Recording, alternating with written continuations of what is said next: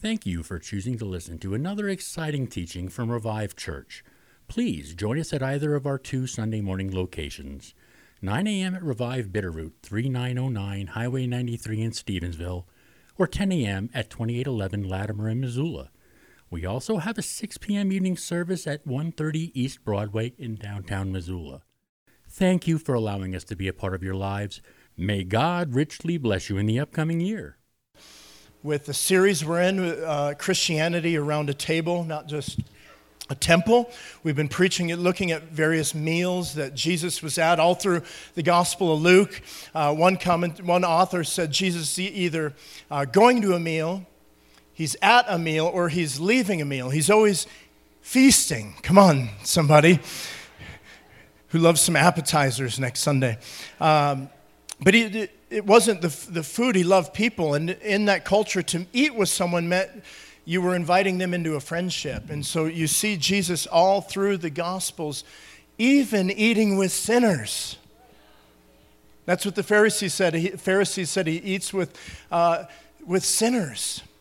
But that was our kind of Savior who went and sat down at the table with people and communed with them. And on Saturday, back to Saturday, we have a men's breakfast at 9 a.m. Special guest Rufus Ludig will be here from South Africa. He has connections with our Regions Beyond churches. He owns this really cool business called, and I know we're in Missoula and this could go either way, but he owns huntsouthafrica.com and takes people hunting in South Africa, and he also does missions work. And so it's Montana. We love to hunt. We like to eat meat, most of us. You may be in the vegan camp. That's cool. Not if you're bitter at bison, right? But he's going to be here. He's an amazing man of God. He's going to be sharing his testimony with us. He has a lot to say about his story in God. So that's 9 a.m. here. We're going to have breakfast. After that, we're going to help stage for the Sober Bowl. I read an interesting book, an older book by Robert Putman called, this is going to be kind of announcements and what's going on in the sermon, all kind of weaved into one. We'll get to Luke in a minute. He wrote a book called Bowling Alone. And it was how community in our country was on the decline. And one of the stats, this is more than 10 years old, but he said this, 33% drop in family meals occurred in 30 years in our country, and 45% drop in having friends over. Joining and participating in, this is the funniest one on the bottom, joining and participating in one group cuts in half your odds of dying next year. I'm not sure how he figured that out, but he works at Harvard, so we have to believe him. Having friends over, down 35%. And so what's happened, it's probably even worse since we've gotten our devices, right, and screen time, and we have to fight it. We've got iPads and phones and iPods in our home. And the other day I sit down and, it's like the classic family gathering, If your phone dies, what are you going to do? I don't know if you've been somewhere without wireless connectivity. Anyone go a little manic about that? Listen, we have to be about people. And so one of the reasons we have our ministry fair and ways for you to sign up is we want to connect as a church. One of the reasons I'm doing this series and looking at the meals of Jesus is we want to go deeper, not just wider. Right? We've been growing as a church. In the last year, we started the Bitterroot, and we started downtown and service downtown, which I'll be at tonight. I can't wait. 6 p.m. And the Bitter at 9 a.m. So we grew wider, but we have to go deeper. We have to get closer. We have to be friends. You be friends with one another, right? A few times I've heard this. Someone will meet someone new in church and they say, "Are you new here?" Just a quick clue. never, ever, ever, ever, ever ask that question. I've been coming here 6 years. You know, someone will always come up to me. If someone came up and asked me if I'm new here, and I've been here for, 12 years, well, sit in a new spot. Move over and, Actually, one thing I love about a church, I've heard this about churches, in some in Missoula, people come, they worship, the pastor finishes, and people are like gazelles, right? Running like Rufus Ludwig is after him. He's the hunt, so that, never mind. Like fleeing from a plague, they're in church and like, boom. The worst time is stand up and meet 4 people. You're like, oh no. Or that awkward time where the pastor says, grab hands with the person next to you. It's like, we want to build community because God himself, just theologically, is communal, the Father, Son, and the Holy Spirit, right? And so we want to dig deeper, and there's basically 3 ways we do this in the church. The first is gather. We gather to the presence of God together in celebration. You can find a table out there called Gather. And that's everything that has to do with our large group gatherings. Maybe you're new to church, and a great way to get introduced is serving, ushing, greeting, sounding, worshiping, praying. Just come in serving, communing, being on the communion team, or finding a way to connect and make Sunday services great. You could do that in Bitterroot. You could do that downtown. You could serve there. The next slide, we grow together through purposeful community with each other. These are Bible studies, community groups, kids, youth ministry, Encounter Weekend, Prayer Lift or Prayer and Care, prayer meetings. It's super, super important to meet. Church just can't be about an event. If we're talking about a table and a meal and fellowship, it's not just one large group gathering where you come on a Sunday. It's about a family. It's not just what happens on the stage. It's what happens in our city. And you can find a way through our community groups to do that. The third way, we not only gather on Sundays, we grow during the week, but we also go. And we go to our city, the state, the nation, and the world through service projects, through serving at DeSmet School, through City Foods, through Sober Bowl next week, right?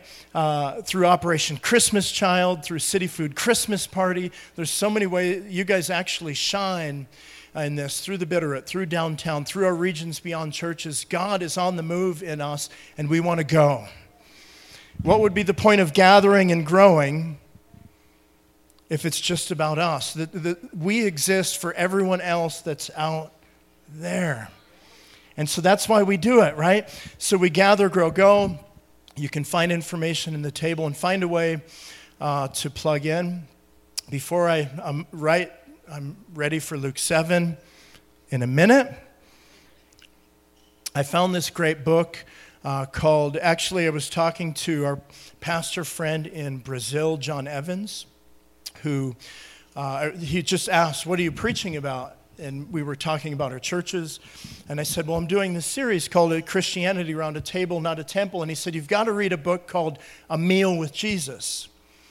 So I downloaded it, and it's what we've been talking about. And I want you to, I'm going to read 2 pages or 2 pictures from my Kindle from chapter 2, and it's entitled Meals Enacted as Community. And my message title today is The Hostess with the Mostess. Okay. Imagine you're at a dinner party. The host is a respectable church leader and local councilman who lives in a big house on the posh side of town. Tonight, the dinner party is in honor of the visiting speaker. You're glad to have been invited because there's been a lot of talk about this man. He's been causing something of a stir with his radical views. Some people won't have anything to do with him, but you've got an open mind. It's good to have an opportunity to find out what he's really like. You hear the doorbell, but you think nothing of it until a woman pushes her way into the room. You see the despairing face of the host's wife. The new arrival is wearing tight-fitting, low-cut blouse, a skirt that's too short, stiletto shoes. She's painted up to the nines and totters slightly as she walks. She's probably had one drink too many. She looks like the sort of woman that would stand on the street corner. She goes straight to the visiting speaker and throws her arms around him, clasping his head to her bosom. "I'll be all yours," you hear a mumble. She begins to massage his shoulders. It's then that you notice she's crying. Her mascara is going down her cheeks. Everyone in the room seems to freeze. What a thing for a respectable person to have to endure. Do I have your attention? You feel for him how this is embarrassing, but instead of pushing her away, he reaches up, puts her arms around her, and he says something to her that sounds like this: "And you're mine." But he can't have said that. It's obvious what kind of woman she is. He can surely see that for himself. He ought to show some discernment. She might think it's a come on. Maybe it is. Maybe he's one of her customers. This visiting speaker clearly has big problems. And Luke is telling us about a dinner party like this in Luke 7. Verse 36. One of the Pharisees asked him to eat with him, and he went to the Pharisee's house and reclined at the table. And behold, a woman of the city who was a sinner, when she learned that Jesus was reclining in the Pharisee's house and brought him an alabaster flask of ointment, or perfume, and standing behind him at his feet weeping, she began to wet his feet with her tears and wipe them with her hair of her head and kissed his feet and anointed them with ointment. Now when the Pharisee who had invited him saw this, Simon, he said, "If this man were a prophet, he would know who and what sort of woman this is who's touching him." See, he's repulsed by the touch. "For she is a sinner." And Jesus answering him said, "Simon, I have something to say to you." If Jesus ever says that, look out. And he foolishly says, "Tell me, Lord." "Say it, teacher." And Jesus does this short parable. A certain moneylender had two debtors. One owed 500 denarii, the other 50. And then when they could not pay, he canceled the debt of both. Now, which of them will love him more? Simon answered, "I suppose the one who he canceled the larger debt." And he said to him, "You've judged rightly." Then turning towards the woman, he said, "Simon, do you see this woman? I entered the house, and you gave me no water for my feet, but she wet my feet with her tears. She wiped them with her hair. You gave me no kiss." But for some of the guys would be like, cool.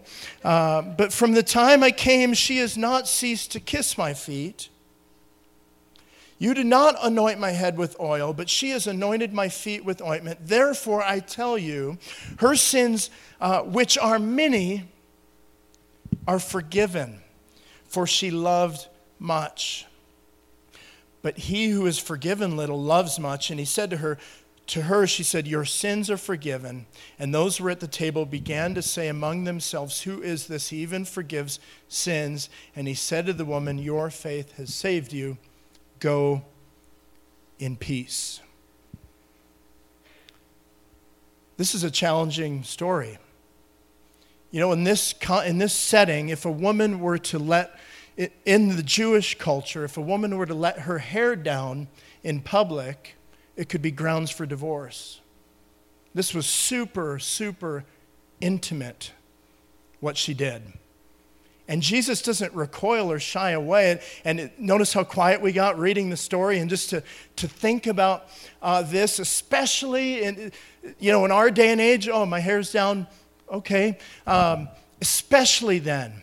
This is a there's the hostess and the hostess with the mostess, and I want to get past just the meal, and I want to see the gospel. As I've looked at the meals of Jesus, every single time, what comes bubbling to the top is the gospel. That's the good news of God.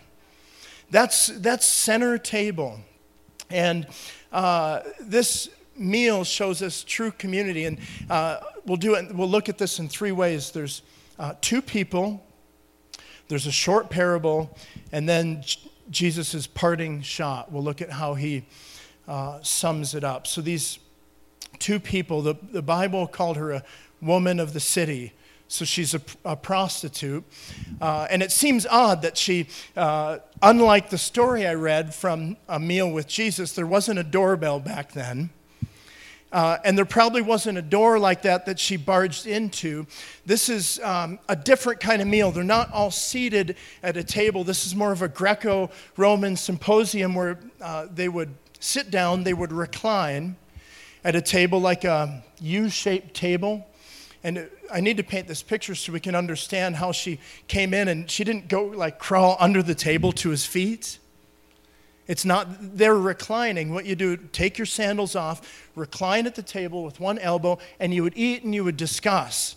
And a lot of these meals were public. It'd be in a courtyard or an open part of the home, and neighbors would come by and listen to the debate and the discussion.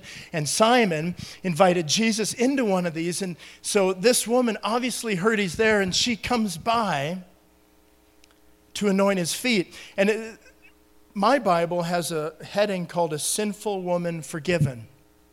And that can be a little misleading because it looks like it's about one person. It's really about two. It's about the woman and it's about Simon. We can't miss that because he's seeking as well. He's a Pharisee, part of the elite class, and in order to have Jesus, I believe he was actually interested. Unless it's a trap, he's inviting Jesus to his home because he wants to know more. And there's not many Pharisees or Sadducees that had Jesus over. Are you with me? Remember Nicodemus? How did he do it? Nick at night, right? He invited him at night. He snuck him in because they could be shunned. They could be killed for this. But this guy has him over for a meal, and I think he does want to know. He does want to encounter God. He does, what's going on with this Jesus? But they have two totally different approaches. Simon's is intellectual, right? But it's impersonal. It's intellectual. He came with imperatives. He came to figure him out. He came to debate Jesus. He was watching. Did you hear what he said? If this man were a prophet, he would know what kind of woman this is. So he's already reasoning, thinking he's either not a prophet or maybe he knows her from another way. Maybe he's impure, right? He's trying to figure out Jesus, but he's coming intellectually, not the woman. She comes personally. She comes passionately. She comes with no preconditions. She lets her hair down. And I'm going to get ahead of myself, but we want a faith where we let our hair down. We don't want a faith without tears. We don't want a faith without passion. We don't want a faith where we can't touch God and know God. He's not a God who just comes to recited prayers. We want to know him. And so Simon of the religious elite is coming in a different way, a different approach. And so there's two different ways that we can approach God today. Maybe you've been just looking in on Christianity. Well, maybe it's like one of the other faiths. Or maybe you've been in church a long time and you've felt that passion for God. You felt that tenderness and when he's forgiven you and something leapt inside of you and you want to know God more. Or maybe that fire has waned and today you're going, man, I just want that passion back. Come on, we got to fight for that. Martin Luther was asked, how do you keep your faith or how do you fan into flame the gift of God? And he said 3 words, remember your baptism. Think of that. When you were baptized, when you came to God and you laid it, you put you're all in, all the cards on the table, and you said, God, everything I have is yours. That was this woman's approach. She took an expensive little jar of perfume. It would often be worn around a woman's neck and with a teeny little neck, and they'd break it. And once you broke it, you couldn't use it again. It was costly to her. This kind of worship was extravagant.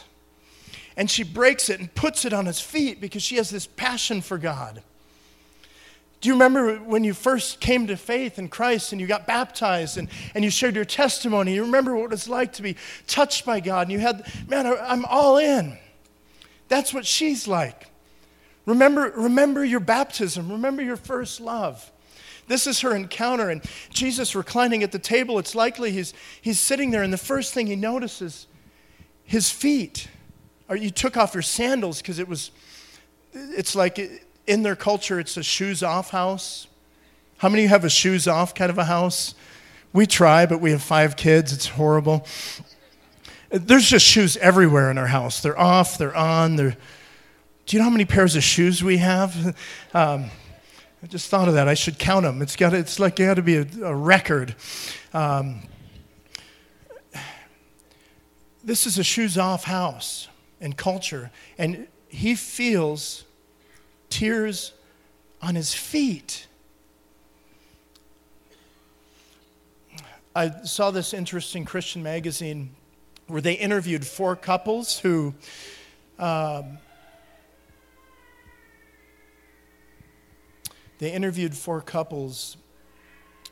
didn't believe in God. And they asked them, what's your view of Christianity? Pretty good idea, actually, isn't it? And one person said, the problem I have with Christianity is Christians focus so much on Jesus rather than the message or example he set. By focusing on Jesus, it excludes other religions or other people having a relationship with God, and that bothers me. I'm not sure about Jesus or what level he was on, but we should learn from him. She said, I separate the message from the messenger.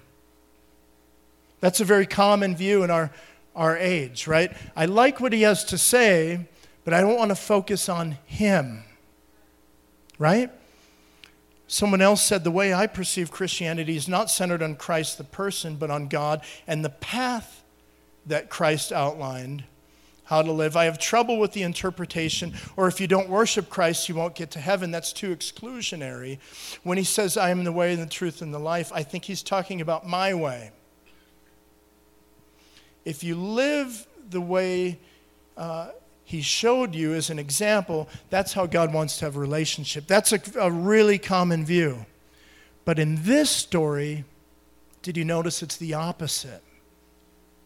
It's not about the way and the crossing all the T's and dotting the I's.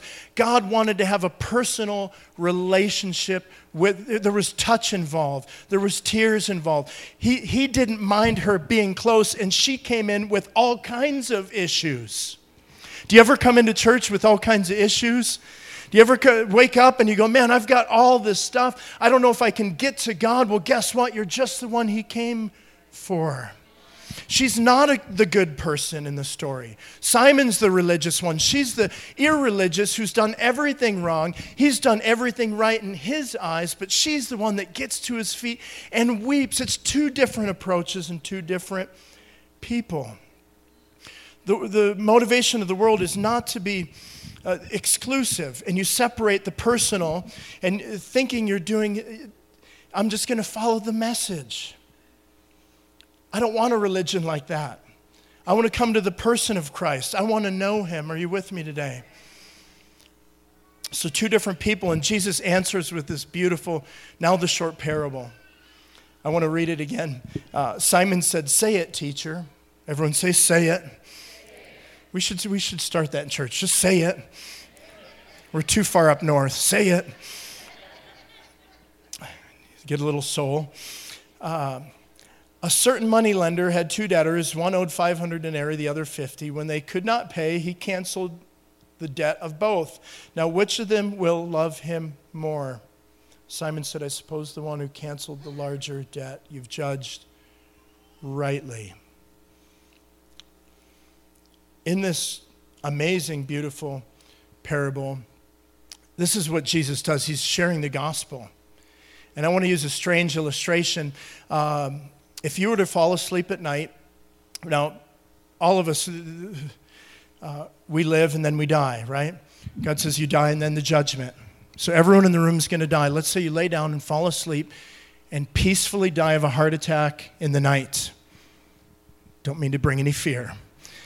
But, right, that'd be okay.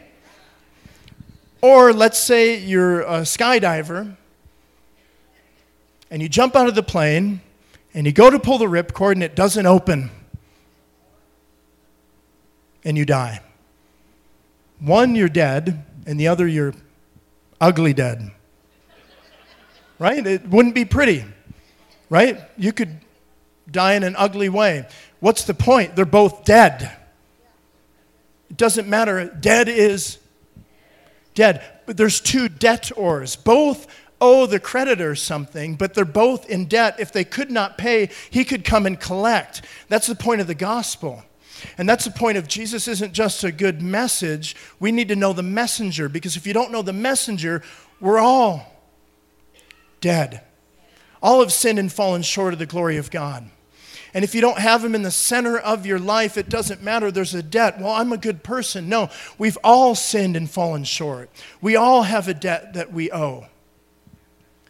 Right? And that's the beautiful thing about the gospel. He could come and he could collect and hold it over their head. And he's saying, Simon, he's in 3 little sentences. Jesus is amazing. He said, one person owed a lot and had great big sins, ugly dead. But one of you, Simon, owes a little bit. You've been pretty good, but guess what? You're both dead. That's why we need the gospel. And right in the center of this meal, Jesus brings it all home and with this woman worshiping him. And he says, there's a debt to be paid, but Jesus, our creditor, didn't come to collect the debt. He came to pay the debt. It says, what if he paid both? Who would love him more? Guys, that's why we worship here. Maybe you're new to faith and you see someone raising their hands. You think, that's different. Are they stretching? No, they're worshiping. Maybe they're crying. Maybe they're being broken open in a service, and they're coming to the Master's feet and the Master's table, and they're saying, wow, God, you have forgiven me so much. It's an amazing parable, what he does here. But Simon doesn't see the cost nor the need, because he's coming intellectually. I've used this before, but how do you determine the value of something? What someone will pay for it. Do you know what your house is worth? What someone will pay for it. It's too much in Missoula, frankly. Bozeman's even worse. Something's worth what someone will pay for it. My son this morning, I had this great big basketball card collection, and they were actually worth a lot more. The prices just, any card owners out there, I'm sorry. The value, they're worth what someone will pay for them. He was going through them this morning. Dad, look, I have this Larry Bird rookie card. Worth more than the Jordan.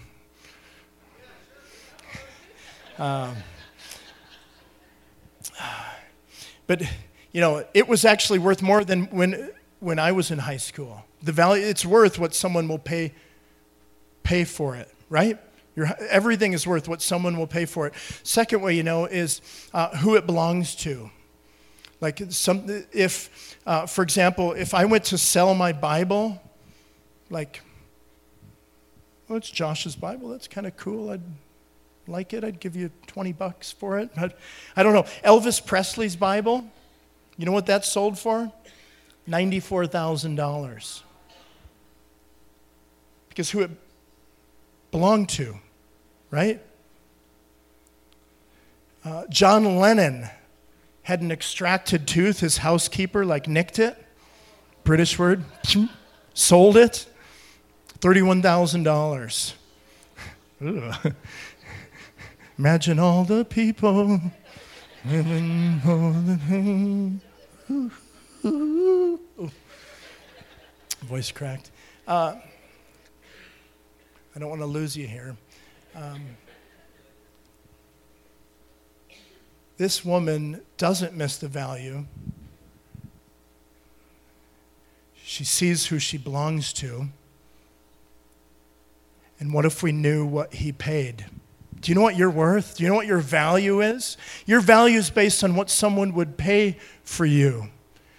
And look what God did on the cross, laying down his own life with his blood, with nails in his hand. That's the value. I believe that's why she came, and she doesn't have a tearless faith. She comes and encounters the one that she belongs to, and the one who paid his life for her. If you're here today and you feel little or no value, you need to meet the Savior that paid for you in his blood. So two people, this short parable. Now, Jesus' parting shot that he gets across at this meal, he says, he turns to Simon, do you see this woman? I entered your house. You gave me no water for my feet. She's wet my feet with her tears and wiped them with her hair. You gave me no kiss, but from the time I came in, she ceased not to kiss my feet. You didn't anoint my head with oil. What is Jesus doing? Simon's supposed to be the host. He's supposed to be the one coming in, and they're more touchy in that culture. Well, maybe we are, especially if we're greeted by Mike Dean if you come in. Love it. How many love our greeters here? They're friendly. Come on. I remember going to Mexico. I think, where's Kayla? I think she was on that trip. Kayla? Oh, sorry, not Kay, but Kayla. Oh, Kay, over there somewhere. I saw her this morning, but we took a group of adults and teens to Mexico, like 30 of us on a plane. It was the best trip ever. And so I was in charge of the youth team. David Larson was in charge of the adult team, and we worked together in Guadalajara, and then we went to different places. We went up into the mountains. They're way more affectionate in Mexico. And I don't know how else to paint this picture, but like 3/4 of our teenage team were all girls. Most were blonde hair, which stands out in Mexico. They have a tendency to, here we'd call it sexist, but they, I don't know, they yell and they're vocal. They appreciate beauty. But also they kiss when they greet you. Not really the dudes with the dudes, but guy with the girl and the girl for a guy. Like, you come up and meet someone, you give them a kiss on their cheek. And so it was so funny. We went to this church in Guadalajara, and here's all of our poor, bashful 16-year-olds coming in, and like all these Mexican boys waiting to get a kiss on the cheek. Hola. Yeah, hola, I bet. I'm kind of like, what are you, come on, kissing all the girls. But it was culture, right? It's, they're affectionate. It's how they are. And he looks at Simon and he says, do you see this woman? What Jesus is basically saying is, she became my host. She started to host me. You sat there trying to correct me or judge me or look at me, but she's the one who's taking care of me. What a faith. And he goes on to say, and so Simon actually gets exactly what he wanted. He got a lecture. Right? He got, okay, Simon, let me give you a parable. Da-da-da-da-da. And Jesus turns from him because he doesn't get it. But with this woman, he turns to her. And you know what she gets? She gets a new way to love. She gets a new way to encounter God. She gets to come without being judged. She gets to come without conditions. And Jesus said, because she loved much, she's forgiven much. And it's not this. If you don't keep reading, you'll think, well, she loved God, and so she earned, right, the love of him. No, it's because she knew, and this is so key. If you don't hear anything else today, hear this. She could love much because she was forgiven much. And the level of your faith, the depth of your faith and the depth of our church and the foundation we build will be based on how much we know we've been forgiven. Whew. Imagine a worship service where people come in and know they're forgiven, the depth. Do you know what God did for me? Man, we would be a little extravagant. We would be a little out there. We would be a little crazy because, man, I've been forgiven so much. And the power of our ministry will be based on believers that go out knowing how much they're forgiven.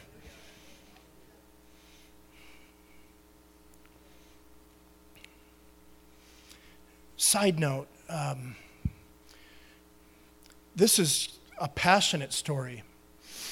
And I think back in the day in Christianity, and even now, if we're religious, we could have a tendency not to be touchy. We could actually have a tendency not to be sexual. Think about it. They had to be horrified. And there's priests that have gotten into trouble. Think about this. Remember what Paul said? It's better for a man not to marry. He can do ministry, right? All you married guys said, that's not for me. This is going somewhere, don't worry. But he said, if you burn with passion, right? Get married. Single people, find a spouse. Bible says, he who finds a wife finds a good thing, right? That's not caveman style, bonk him on the head, grab him by the hair, and drag him home. You know, you're not out hunting, like on the South African Serengeti with binos. I'm going to find me a wife. Take her to my cabin in Montana, right? It's not that.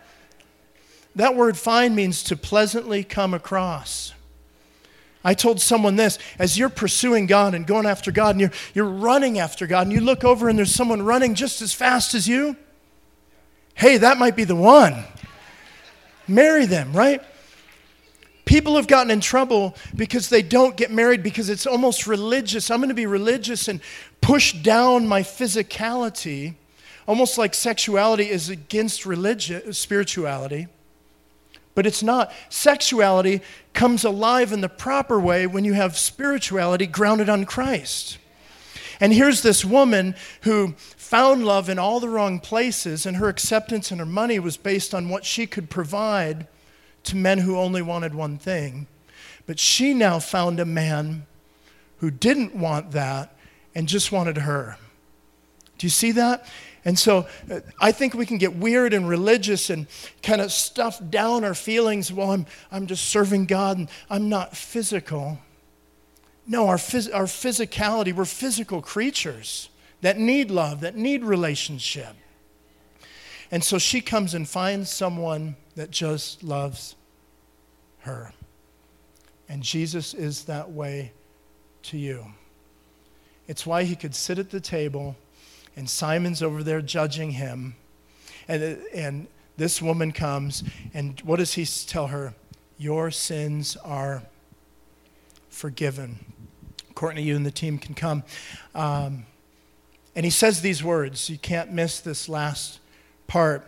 He tells her, I wish we knew her name. But he tells the woman, go in peace, right? Did you catch that part? Not just peace, but go in peace. The Greek language actually means go. It'd be confusing if they wrote it out. We wouldn't get it just reading it. But it literally means go into peace. Think about that. Go into, not just go in peace. It's not like Jesus isn't going, bon voyage, right? Go in peace, my daughter. He's saying go into peace. Come into the peace that's found in me that you can live in, and it lives in you. I want that kind of peace. I don't want a God that's far away and hard to grasp or hard to touch or hard to be near or is mad at me. I want a God that I can come and grab onto and cry with and pray to and love. I want that peace in me, and I want to take it to the world. And if we got that, guys, Christianity would be about a table, not just a temple. It'd be like a feast. I want to finish reading this great hymn. It was written by Francis Havegard, February 4th, 1874. It says this: "Take my life and let it be consecrated, Lord, to Thee. Take my moments and my days, let them flow in endless praise. Take my hands, let them move at the impulse of Thy love. Take my feet and let them be swift and beautiful for Thee. Take my voice and let me sing always only for the King. Take my lips and let them be filled with messages from Thee. Take my silver and my gold, not a mite would I withhold. Take my intellect and my use, every power as You would choose. Take my will and make it Thine, it shall no longer be mine. Take my heart, it is Thine own, it shall be Thy royal throne. Take my love, my Lord, I pour, listen to this, at Thy feet its treasure store. Take myself, and I will be ever only all for Thee. Take my love, and I will pour at Your feet its treasure store." I heard an amazing story. One of our members in the Bitter, Russ Egan, he's a woodworker and amazing carpenter. He was in his wood shop the other day praying, and God used me, and just pouring himself out. And he literally felt he heard God say, "Invite over," make up names, but Bill and Susie so-and-so to dinner, to a meal. And he said, "God, I don't even know them." He knew them through someone else. He knew of them. And he said, "I'm not going to call someone and say, 'Hey, come over.' I don't know them." And God said, "No, invite them over for dinner." So he called a friend who got a number from a friend and called him up. "Hi, I'm Russ Egan. I own Creative Carpentry. We'd like to have you over for a meal." "Okay." Weirdo. Stalker. Been on my Facebook page. The guy said, "Okay, yeah, we'll come." Russ had no idea why. Well, but after the meal, they're talking, and he looks over, and Russ's wife, Christine's sitting with the wife. She's nearly in tears. They sat for 2 hours, and he said, "You wouldn't believe what's been going on with my wife. And I know I don't know you, and I don't know why you had me come." And he said, "Well, I felt God told me to invite you." And this woman just poured herself out over a meal. Guys, I want us to go here today. How can we apply this? If you don't know God, come to the Savior. Come to the one that paid the debt, because you're valuable to Him. If you've turned from God and you've lost your fire, come back. Pour out your heart. Remember your baptism, right? For the rest of us, maybe you're on fire. Have someone over. Share a meal. Sit down. You be Christ to them. Be the hostess with the mostess. And we can touch our city. Amen? Thank you for allowing us to be a part of your lives. May God richly bless you in the upcoming year.